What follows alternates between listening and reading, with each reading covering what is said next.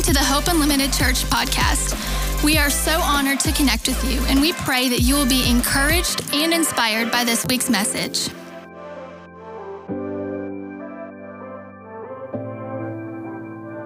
Grab your Bible. We're going to look at two places. We're going to look at Zechariah chapter number 4, and then we're going to look at 1 Corinthians chapter number 1. Zechariah chapter number 4. Now, I know the minor prophets can trip you up. It's all right. Go to the table of contents. Nobody's judging. Zechariah chapter number 4. We're going to look at one verse there, and then we're going to go to 1 Corinthians chapter number 1. Zechariah chapter 4 and verse 6. Everybody knows this verse. He said to me, "This is the word of the Lord to Zerubbabel, not by might, nor by," well, I say everybody knows this. If you grew up Pentecostal, you know this. You know this, right? "Not by might, not by power, but what? By my spirit, says the Lord." We don't know what it means. We don't know what he's talking about. We just know the word power and spirit. We're in the same verse, so we're all over it, right? "Not by might, not by power, but by my spirit, says the Lord of hosts." Now flip over to 1 Corinthians chapter 1, verse 18. "For the message about the cross is foolishness to those who are perishing, but to us who are being saved, it is the power of God." Watch that. The message of the cross is to those who, do y'all know how do you turn a phone on and make it not go off again? Does anybody know how to do that? I didn't have my notes with me, so I typed them out on an electronic device, which I hate doing. And we're really stuck in the water till Jamie gives me my notes back. No. "For the message about the cross is foolishness to those who are perishing, but to us who are being saved, the cross is the power of God." Everybody say the power of God. Come on, say it like you mean it. The power of God. "For it is written, I will destroy the wisdom of the wise, and the discernment of the discerning I will thwart. Where is the one who is wise? Where is the scribe? Where is the debater of this age? Has not God made foolish the wisdom of the world? For since in the wisdom of God, the world did not know God through wisdom, God decided through the foolishness of our proclamation to save those who believe. For as Jews demanded signs and Greeks desire wisdom." Just whenever you get ready, Jamie. But we proclaim Christ crucified, a stumbling block to Jews and foolishness to Gentiles. But to those who were called, she didn't know. She didn't know. But to those who are called, both Jews and Greeks, this is a disaster. Okay, I got to start all over. Verse 23. I'm sorry, Jamie. There you go. Make sure you didn't cash app yourself some money on the way up. No, don't tease it. Verse 23 again. "But we proclaim Christ crucified, a stumbling block to Jews and foolishness to Gentiles. But to those who are called, both Jews and Greeks, Christ," look at this language, "Christ, the power of God, Christ, the wisdom of God." Christ, the power of God and the wisdom of God. "For God's foolishness is wiser than human wisdom, and God's weakness is stronger than human strength." We don't preach about God's weakness. Christ, the power of God, Christ, the wisdom of God. Now, I grew up in the Baptist church, the Free Will Baptist Church. I've told you these stories, right? Where the only thing we were concerned about was going to heaven, but nobody was going to heaven. Especially young 12-year-old Casey, that's for sure. Because I stayed home and watched the Super Bowl one night instead of going to church. But I grew up in the Baptist church, and thankful for that raising and that heritage. A lot you have to unlearn as you get older, but that's fine. When I became a teenager and got into high school, I became friends with this wild-eyed Pentecostal Church of God of Prophecy. Y'all don't even know what that is, do you? Church of God of Prophecy. His name was Eric. He's still wild-eyed, a little crazy, not all the way there, still my good friend. And he started taking me to Pentecostal services, got filled with the Spirit, started attending a Pentecostal church. This was in the 90s. But where I'm from, whatever era you're actually in is not the era you're actually in. So when I say the 90s, when I say mid-90s, you need to think late 70s. That's how far back in time we were. I still have vivid memories of having milkmen deliver milk to the front porch. I know it sounds like I'm talking about the 30s, but I'm not. This is the 90s in our part of Alabama, and all the Alabamians said, amen. There are no Alabamians except me and Wes, apparently. Right? Wes knows what I'm talking about. Hailing from Green Hill, Alabama. And the Pentecostalism that I grew up in was the kind that we've talked about. You couldn't watch television. You couldn't own a television. I had an aunt named Aunt Bernice. Bernice was 612 years old. Bernice never cut her hair. She was about 4'6", and her hair was at least 7 foot long. All right, and I'm not kidding. She always wore it up. She wore the same denim dress every day with sleeves down to her wrist and the dress down to her ankles. It did not matter if it was 112 degrees outside. She was a woman of God. That's how she dressed. She never owned a television. She never attended an event of any kind, like a sporting event or anything like that. You were not allowed to do those things. You were not allowed to wear makeup. You were not allowed to wear jewelry. She had a husband named Emmett who was blind, and Emmett never knew the difference. Right? And we look back on those days and we laugh at some of the extremity, and some of it's worthy to be laughed at. Not mocked, but we can look back and find it humorous, some of the things that we used to do and believe. And whether you know this or not, you're going to look back in 20 years and laugh about what you do and believe now. Right? Or have you arrived? Y'all arrived? You arrived. My bad. But growing up in that kind of Pentecostal world, there was a particular reason why they lived that sort of life. They lived that sort of life because they were grounded in the conviction that they were not of this world. They believed that. And they were so not of this world that they had nothing in common with anybody that was of this world. That was their conviction. That's what fueled those religious expressions of abstaining from everything, because we are not of this world. This world is not our home. We're only passing through. If you grew up like I did, you know that song. We grew up with the idea that we're not of this world. That's why we sing about heaven all the time. I've told you in here many times before about the good old gospel ship. I'm going to take a trip. It was one of our hymns in the Baptist church. On the good old gospel ship. There is nowhere in your Bible that ever talks about a gospel ship of any kind. But that did not stop us from singing, weeping. I would say dancing, but we were Baptists, for we for sure didn't do that. We believed we were otherworldly, that we were not of this world. So much of that needed to be corrected, and it got corrected. But true to form, we overcorrected, because we always overcorrect. So we went from being otherworldly to not looking like the world, acting like the world, dressing like the world, even being found in the same location as the world. And that was what we were told. You couldn't go to a football game, because if Jesus were to come back and find you amongst sinners, you were going to be left behind. Right? They told us that our entire life. They would say things like this: you cannot have friends that are sinners. You cannot have friends that are sinners. Don't speak to sinners.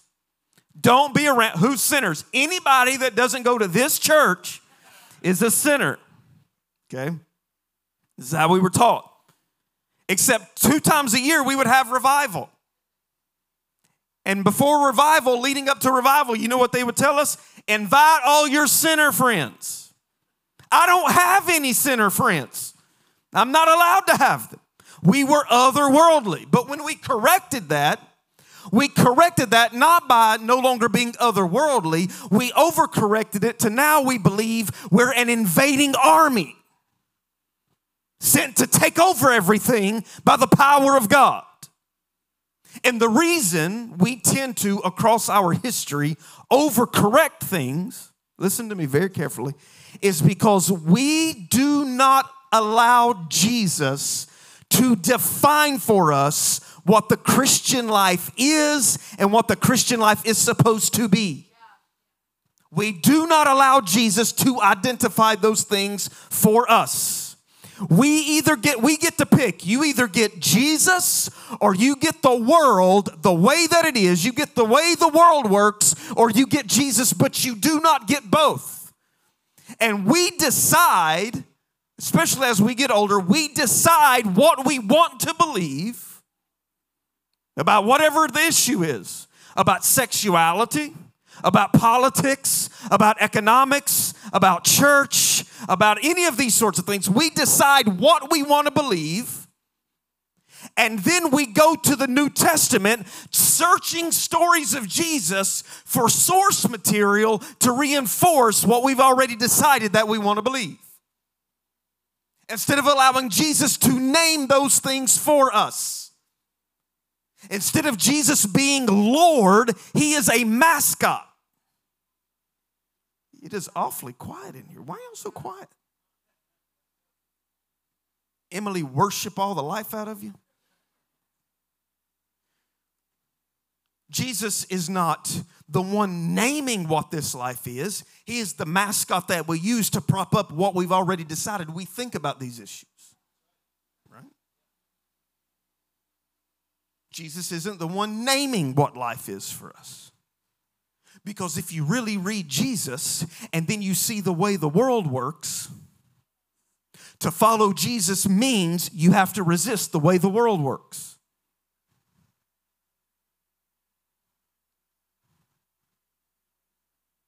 We don't get to have Jesus and our way of life. If that sounds terrifying, I mean it to be terrifying. If that sounds threatening, I mean it to sound threatening. Because what we currently have is not Christianity. It is sanctified Americanism that we're preaching as Christianity, but it is not Christianity. To see ourselves as an invading force who's supposed to wield power, that is not Christianity. This gets way worse. We're just getting started. I'm in the very beginning. You've got 17 minutes and 24 seconds left. Do you think you can handle it? I was sending passages to Cole this morning. I said, I think I'm going to say this morning. And it was real provocative stuff. I was like, I'm going to say this morning. He would send back, oh, God, please, no, don't. No.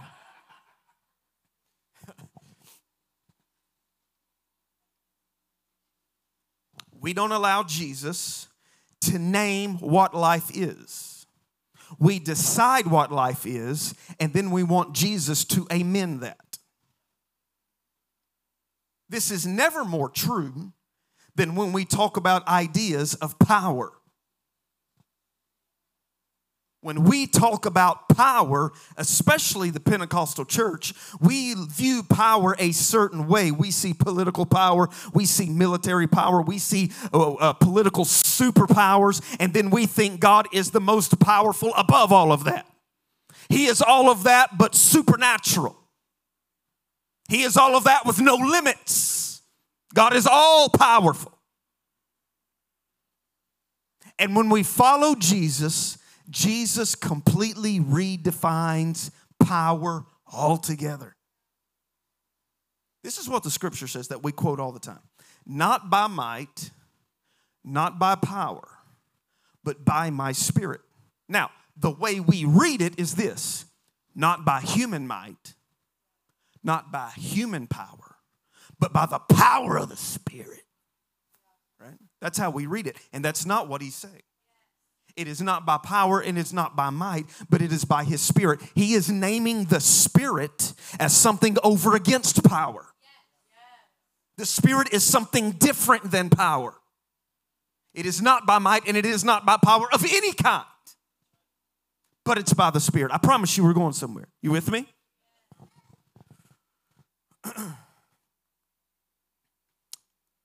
When we say the word power, when I say the word power, what we really mean when we name power is we really mean the ability to overpower. When we say power, we mean the ability to overpower, to crush, to dominate, to force and enforce.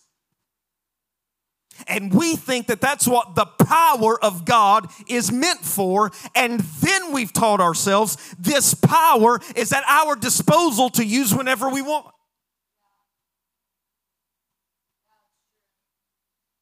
I get to force and enforce the kingdom of God into the world, or what I think is the kingdom of God. I get to force or enforce these things. I get to force or enforce my way of life in the name of Christianity, because that's what the power of the Spirit is for.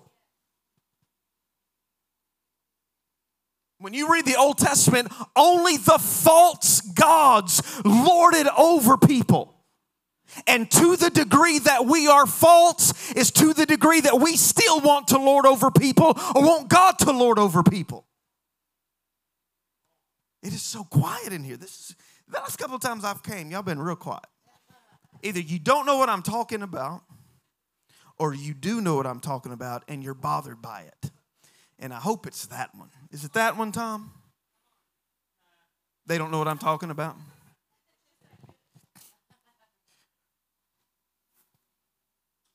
We want to be overpowering in the name of God. Right? You hear this all the time in our preaching and in our Christian messages. They are doing this and they are doing that, and we've got to take back over, and we've got to dominate, and we've got to invade, and we are not called to do any of that. We're not called to do any of that. It's not by might of any kind. It's not by power of any kind.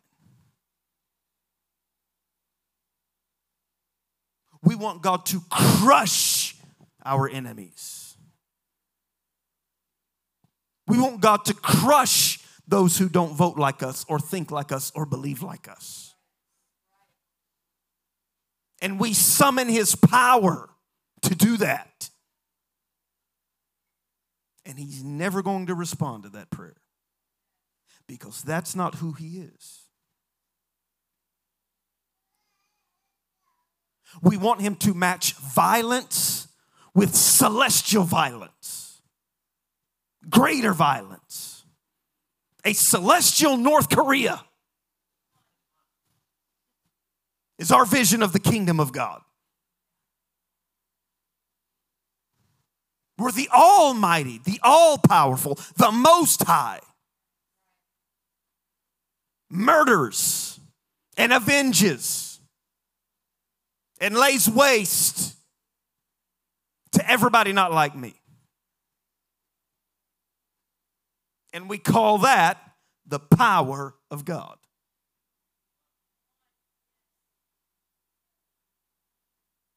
And Paul bears witness to the power of God. Paul could not bear witness to the power of God in a more different way than what we've called power, and especially what we've called the power of God.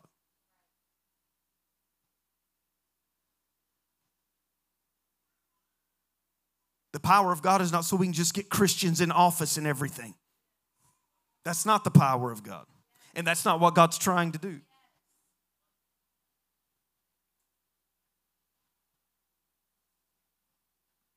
I'm going to be quiet like you are. This just turned into a lecture, not a sermon. That's not what the power of God's for. Paul says this is the power of God, Christ, the power of God, and the wisdom of God. Look at verse 18 again. For the message about the cross is foolishness to those who are perishing, but to us who are being saved, the message of the cross is the power of God. Now, when we hear the message of the cross, listen, when we hear the message of the cross, a message of laying down our life, of forgiveness, of living gently in a violent world, when we hear that message over against how the world actually works, we automatically know there's no way that's practical. There's no way that's practical. It's not supposed to be. It's not supposed to be practical. When we hear the message of the cross, of the story of God who is Lord of all and then comes to serve everybody, not lord over everybody, and then commands us to that same kind of life. A God that wants a towel around his waist and a wash basin at his feet so he can wash the feet not just of his friends but of his enemies. A God of the towel and the wash basin instead of the God of the crown and the throne. That is the message of the cross. But when we hear that over against the way the world actually is, we can't make sense of it. And Paul said, when it's foolishness to us, it's because we are perishing. Because we're not seeing it right. Because our Christian imagination has been more deeply shaped by whatever news you decide to watch than it is the New Testament. But when you are being saved and you hear the message of the cross being preached in the world, in the midst of a world of great violence, that message is the power of God. And it is the wisdom of God. Christ, the power of God. Christ, the wisdom of God. It is not the power of God to match violence with greater violence. It is the power of God that we would still be able to live gently in a harsh and violent world. And this even rubs against some of our southernism. Live gently, by God. I'd have been right? Some people are more redneck than they are Christian. Right? And I love rednecks. I'm with you. I'm a hillbilly. I'm with you. I'm with you. Right? My dad used to fight chickens for a living. I'm a hillbilly.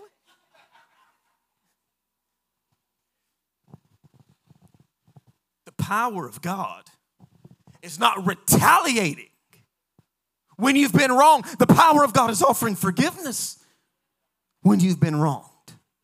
How do we do that when the world doesn't work that way? That's exactly the point. And so when we hear Christians talk about responses to the violence and the brokenness of the world, we could not be more unchristian in our response.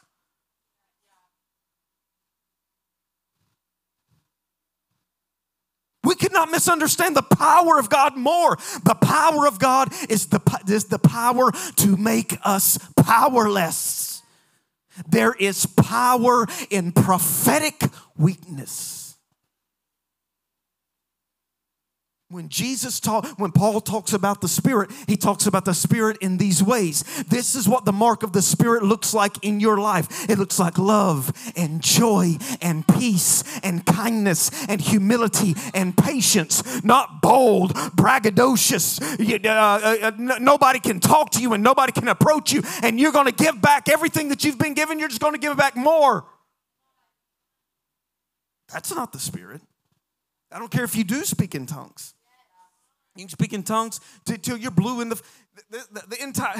We have taught people for years. We've taught people for generations that the sign of being filled with the Spirit is that you speak in tongues.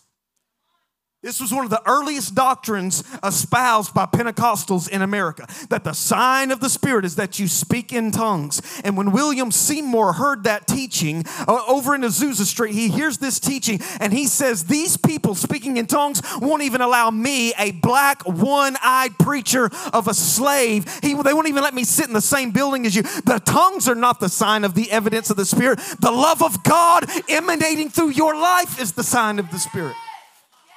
We don't have the Spirit, we have tongues. That's not the Spirit. That doesn't mean anything when we're still possessed by ideas of what the power of God is for. And it's to be sure that I get to keep the way of life that I want. And if you're going to follow Jesus, you do not get to keep the way of life that you want. It is dangerous to follow him. It is, and listen, I don't care what political stripe you are. Everybody does this. I don't care if you're capitalist. I don't care if you're communist. I don't care if you're socialist. None of you have Jesus saying amen. I don't care if you're Democratic or Republican or independent. None of you have Jesus saying amen.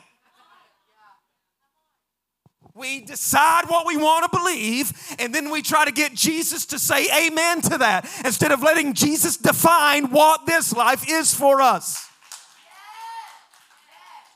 Come on.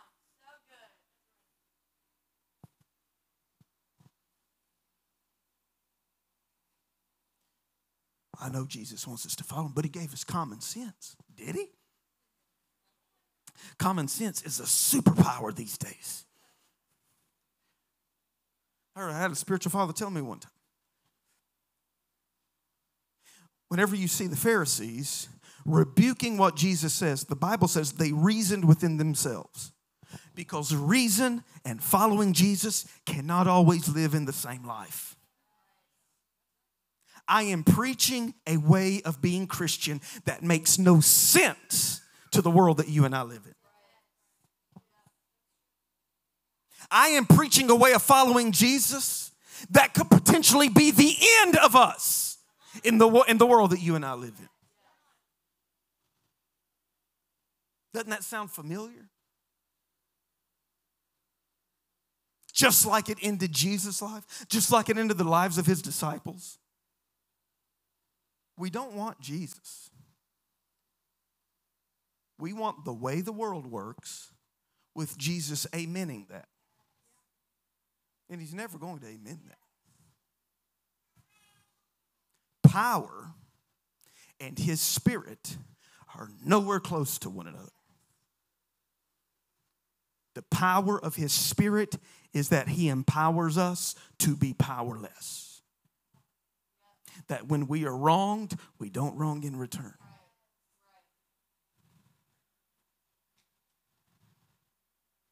One of the most overwhelming pictures I've ever seen of this, and I hesitate to even say this week, because our hearts should break.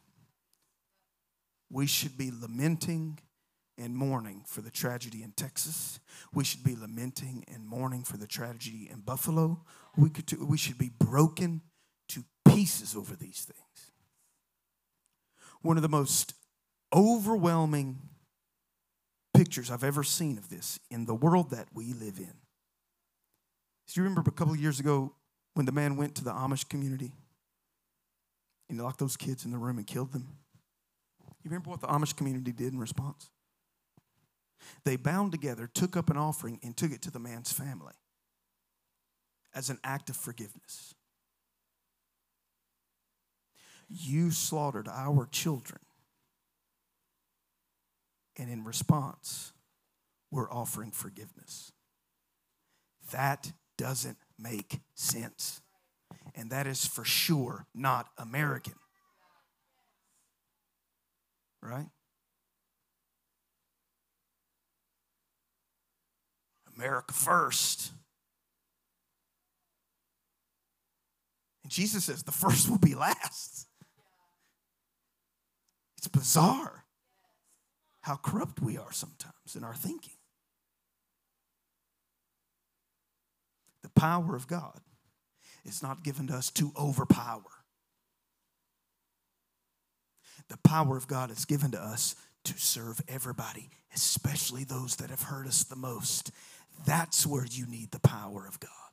It does not take a powerful person to sit at the table of a friend. It takes a powerful person to wash the feet of an enemy. This is what following Jesus is. You with me? Not by might, not by power, but by my Spirit, because my Spirit is doing something completely different. Something completely different. And the weakness of God is stronger than everybody. And the foolishness of God is wiser than everybody. So do we want Jesus? Or do we want the way the world works? Do we want the power of God? Or do we want the powerlessness of God? Amen? Don't say amen, it's fine.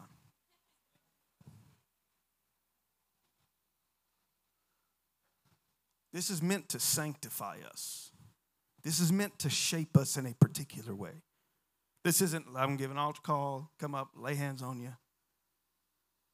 This has to sit on us. This has to change us. And all of the excuses that we give for not being good Christians need to be crucified. It was my Enneagram. I don't care what your Enneagram is. Right? You ever seen people that use personality tests as an excuse for being jerks? This is who I am. I know, and that's why you need to change. Right? Dietrich Bonhoeffer famously said this. He said, the question is never, what is good or how do I be good? The question is, what is the will of God? The question is not what politics work or what economics work. That's not the question. The question is, what is the will of God? And I intend for you to feel under threat when I say that. That's what it means to follow Jesus. Amen? Stand on your feet.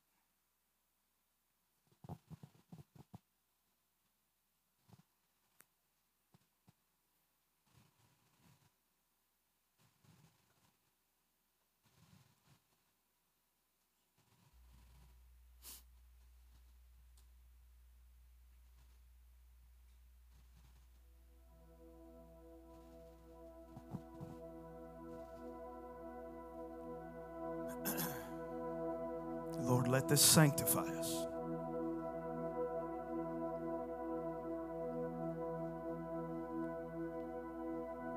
Let this purify us.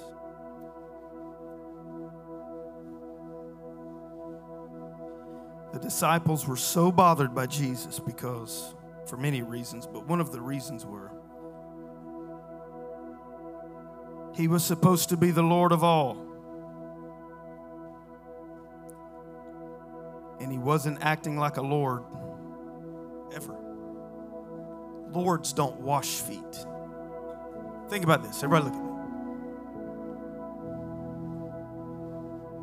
The creator of the world becomes Mary's baby. The creator of the world allows himself to become Pilate's victim.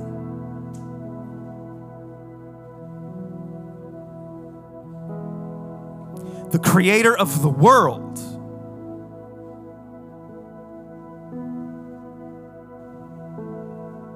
allows himself to become Judah's victim.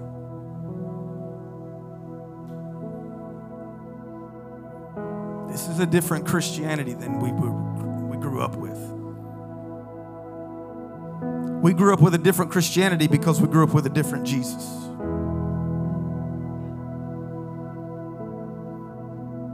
And we spend our lives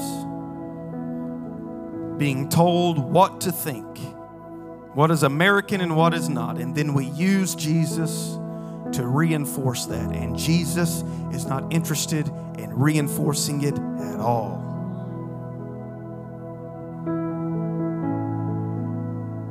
So, do we really want to follow Jesus? Do we really want to be part of the baptized community of his disciples?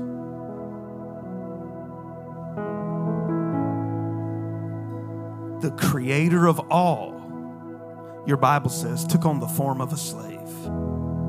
And he took on a form of a slave so he could make you and me his equals.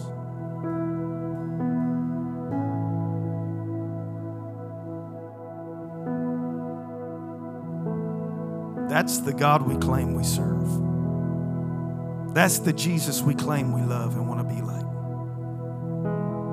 He took on the form of a slave and offered his life, not just for friends, but for enemies. John says when he came into the world that he made, the world and the people that he made rejected him and did not receive him.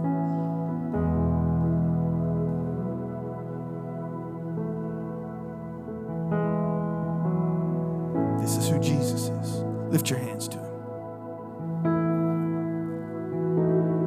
We thank you. We bless you. We honor you. Jesus, I pray that you heal our minds from every distorted understanding of you. Let those understandings die in us. Let those understandings die in us.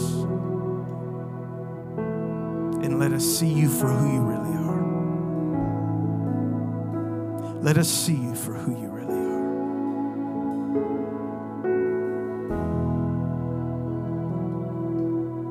You ever thought about this? You ever thought about why Rome killed Jesus? You ever thought about that? He had 12 guys following him around. It's not like he was going to overthrow the empire. Why do you kill a guy who's just walking around telling everybody to love one another? Because Rome saw what was happening. His message of love and forgiveness and living gently and kindly with one another and preferring one another was a rebuke to their way of life. And they knew, Rome knew what was happening. If we do not stop this man, his message is going to take hold and these people are going to resist us. And that is precisely what happened. To the point that Rome gets fed up and in 70 AD they burn the whole city to the ground. It started by a message that was so countercultural as this: love one another, offer forgiveness, and live gently in a world of violence. And when you've been wronged, do not wrong in return, but trust that God's going to make it right. That is not the gospel that we've heard. That is not the gospel that I grew up with.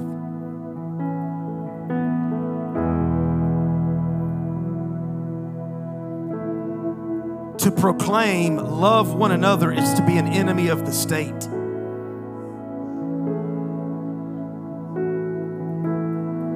To proclaim love one another is to be an enemy of both Republicans and Democrats. I better stop. Some of the stuff I told Cole I wasn't going to say. Amen. I want to follow Jesus for real. And And I know you do too. You can see. Thank you for listening to this week's message. If you enjoyed this podcast and would like to give, please visit hopeunlimited.church/give. To stay connected, follow us on Facebook and Instagram at Hope Unlimited Church.